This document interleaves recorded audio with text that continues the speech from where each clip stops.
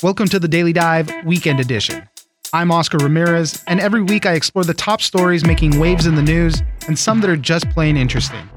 I'll connect you with the journalists and the people who know the story and bring you news without the noise so you can make an informed decision. You can catch a new episode of the Daily Dive every Monday through Friday, and it's ready when you wake up. On the Weekend Edition, I'll be bringing you some of the best stories from the week. A lot of people are using this weekend to do a lot of their holiday shopping. We had Black Friday, there's Small Business Saturday. It's all going up until Cyber Monday. And whatever the case may be with your shopping, we have a list of some very helpful apps and websites that might make your shopping experience run a lot smoother. For those looking for deals online, Slick Deals can help with alerts when something you've been looking for goes on sale. And for those looking for doorbuster type deals, Flip could be the app for you.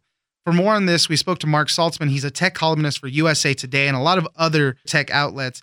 He's going to tell us some of the apps that you need before you start shopping. Why spend more money than you need to is the bottom line. Right. You can get even a better deal if you take advantage of some of these apps, many of which your listeners know about, many of them they won't. So let's just kick it off with slickdeals.net. This is one of the most popular online forums for exchanging deals, and it's a community-based approach. So whether it's the app or the website, people are sharing the best retail or online deals that they've found. And sometimes once it graduates to the front page where everybody's buzzing about it, that deal could be gone because, the supply may be limited. So the idea is to sign up for things that you like you could say Samsung TV or Google Nest speaker. And whenever a deal is identified by that site, you're pushed a notification. But it's basically a collection of forums where everybody's exchanging the best local and national deals that they found, be it at brick and mortar or online. And that is one of the best sites, hands down, that I don't know if enough people are using, but that's a great one called Slick Deals. And they do have a dedicated Black Friday section as well.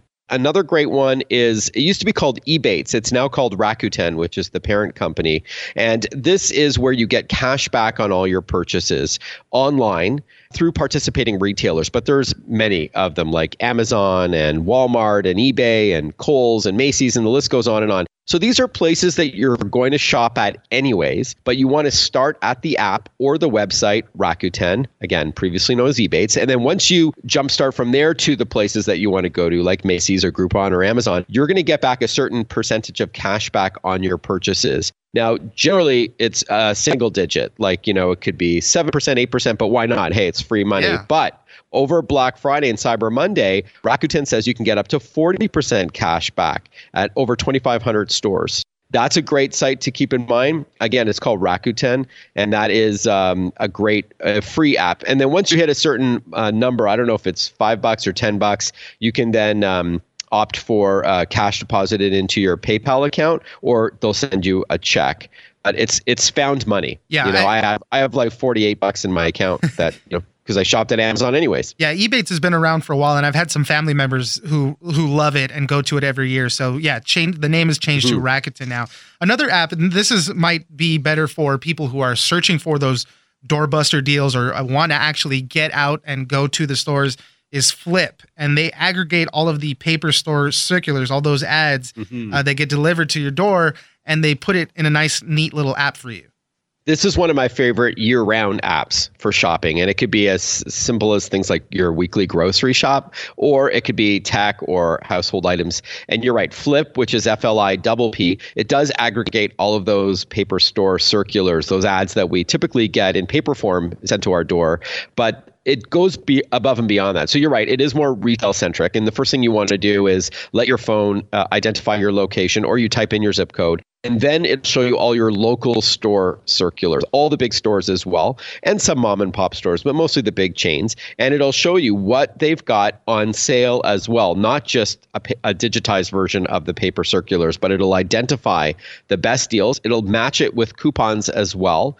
And it'll even tie in your loyalty card. So if you do go to your local, your local Best Buy or what have you, and you've got a loyalty card, it will actually, you don't have to carry around all that plastic. It'll all be inside of that app. One of my favorite things about this app is this smart shopping list. So it's similar in a way to that Slick Deals feature I talked about a few moments ago. But the idea is you can do one of two things with your shopping list built into the Flip app. One is you tap an item that you're browsing all the circulars, and if there's something you like, you tap it once, and it drops it into your shopping list just so it segregates it from the rest of all the other deals out there. But the second thing you can do is actually type in a product that you're interested in, like smart TV, again, for us to stick with that as an example, and it'll tell you around you physically what retail stores have the best sales on smart TVs. So it's a smart shopping list, as they call it. And the last one that you had on your list, you said don't forget about online marketplaces like eBay. I mean, some of the other ones like Facebook Marketplace, Craigslist,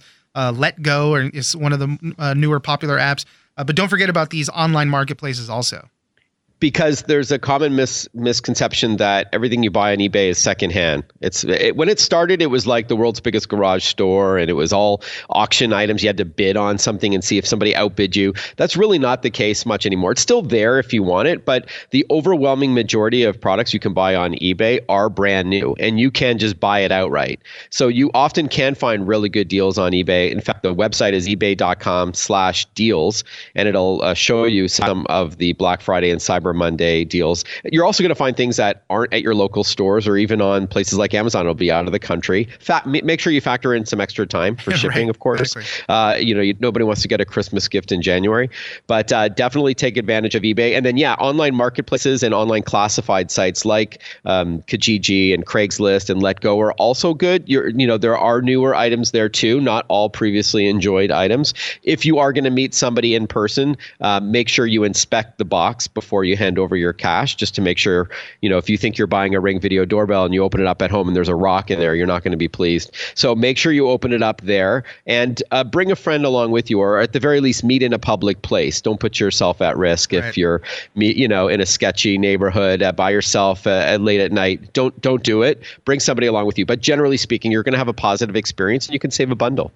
The whole weekend is going to be a big shopping experience. Some recent surveys said that 27% of people plan on shopping on Thanksgiving Day, 70% plan on Black Friday shopping, 64% on Cyber Monday.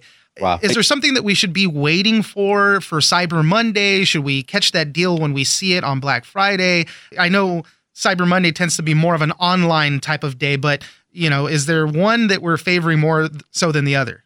You bet that retailers don't want you to walk away, even online, empty-handed. So as you hinted at earlier, there's really no such thing as Black Friday or Cyber Monday anymore, because those days are very fluid. Even if you went ahead of Cyber Monday and it was Sunday, you bet that an online store, if you wrote to them or if you just tried to buy it, they'll honor that price in most cases. Double check, but they do not want you to visit your site and then leave because they know you're going to go somewhere else. So often what I've found over the years, as I've been writing about Black Friday and Cyber Monday deals, is that they don't want you to leave without buying something. So they're going to honor those deep, deep discounts, even if it's a few hours before the Cyber Monday or anything like that. So just give it a shot, because chances are they're going to say sure. Or at the very least, they'll price match somebody else that's got it on sale. So do your homework. There's lots of great deals out there. Some are supposed to be online door crashers for Cyber Monday that they will not release until, say, 9 a.m. or whatever. But chances are they're going to honor it. So go for it. You're the one with the money. They don't want you to turn away. Mark, where can people find you on Twitter so they can get everything that you're writing about? Yeah, thanks. And I do write this tech tip of the day as well. So on Twitter, I'm at Mark_Saltzman. It's Mark with a C. And then my last name is S like Sam, ALTZMAN. Mark Saltzman, tech columnist for USA Today and a bunch of other outlets. Thank you very much for joining us. Pleasure. Thanks. Happy holidays. Finally, for this week, another interesting story we covered about the most powerful drug kingpin you've never heard of. His name is El Mencho. Now that El Chapo is behind bars for good, authorities have turned their attention to the leader of the CJNG cartel, which has 5,000 members spread across every continent except Antarctica. These guys spread out all over the place. They're setting up roots in small cities and flooding communities with drugs, including fentanyl. Reports say that this cartel uses ruthless tactics, including acid baths, decapitations, and even cannibalism. For more on this, we spoke to Beth Warren. She's an investigative reporter for the Louisville Courier-Journal and told us more about the drug kingpin El Mencho? He's the leader of a cartel in Mexico called the CJ&G, based in Jalisco, Mexico. And he's really become as powerful, some would say more powerful than El Chapo, even though a lot of us haven't heard of him until recently. The reports say that there's 5,000 members in this cartel spread across every continent except Antarctica. That seems huge. Yeah, it's pretty scary to think about, especially when you learn the kind of ruthless things that they do just to maintain control and to spread fear. It's a really frightening thought. Now, some of the stuff is you can think of as common, I guess, to a cartel: kidnappings, torture, murder. But this particular cartel, or I guess El Mencho specifically, I guess, it says cannibalism here also. What do we know about that? Right. That is kind of next level, of course. And there are young people that they kidnap or recruit under false pretenses in Mexico to fortify this army. And they are taken to recruitment camps in remote areas of Mexico. And there have been reports that some who tried to leave because they didn't want to join the cartel were chased down and tortured, killed, and pieces of their flesh eaten in like a ritualistic rite of passage. Why is El Mencho in the news now? Obviously, El Chapo has been sidelined because he's in jail now. But why are we hearing about him now? Chapo's serving a life sentence. Mencho is basically the number one drug lord that the U.S. government is seeking. There's a $10 million reward for information to help capture him. That shows you the level of the desperation to get this guy. And his cartel and Sinaloa are the two that are blamed for the bulk of the fentanyl that comes into the U.S., right. And that is our nation's number one killer. Talk to us a little bit about El Mencho and the cartel specifically and how they operate in the United States. They're buying and renting property in a bunch of different cities, obviously, so they can set up to be able to sell the drugs and traffic the drugs. Tell us a little bit about that.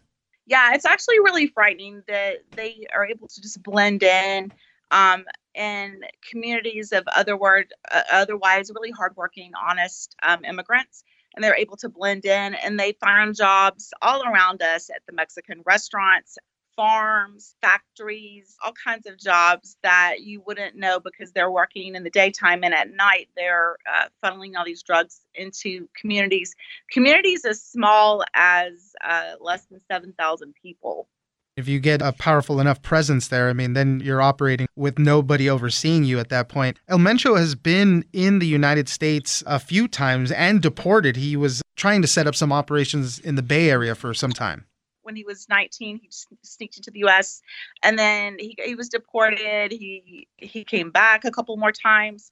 He was trying as a young adult to establish a drug trafficking business on his own or with his brother, but he wasn't doing a very good job. So he really wasn't good at that time in that role. It was only later when he got deported and went to Tijuana where he really started to find his way as a very successful trafficker and someone that could influence other people to follow him.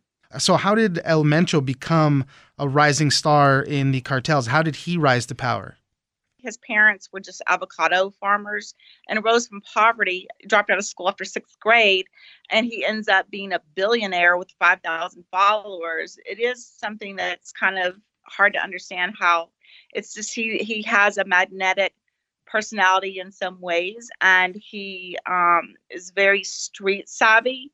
He, developed the trafficking side, and then he also became a sicario or killer hitman. And he was really good at that, apparently, and led a group of hitmen for the Millennial Cartel at the time. And people gravitated to him.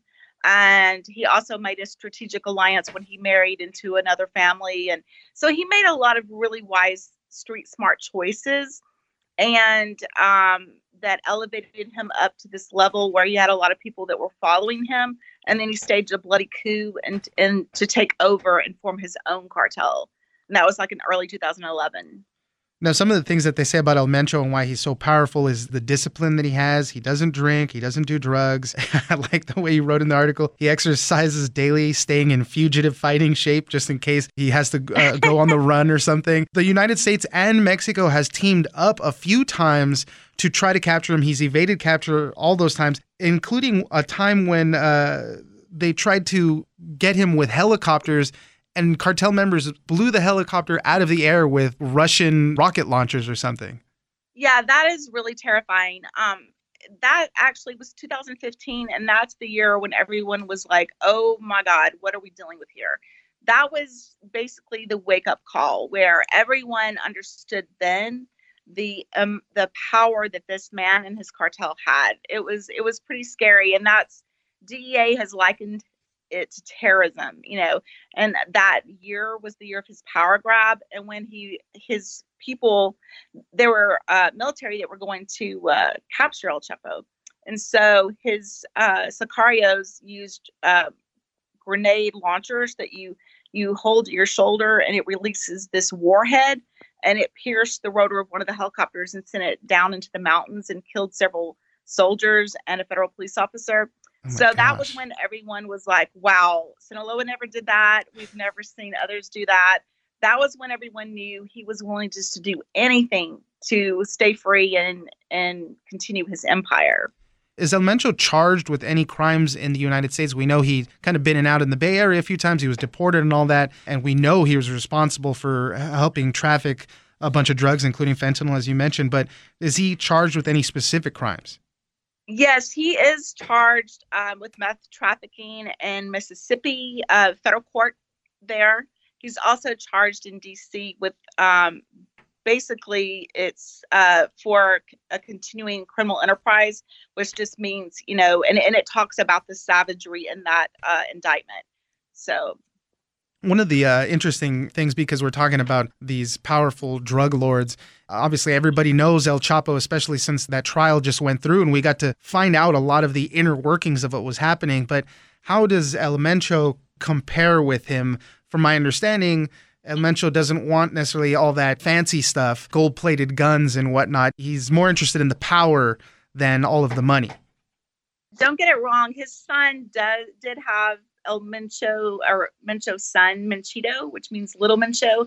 When he was arrested, he did have an expensive gun, and some of his people have gold-plated guns that probably cost more than my Honda. And so there's people in his ranks that do that. And I think his son looked like a yuppie, really well-dressed, lived in a fancy Guadalajara condo, that kind of thing.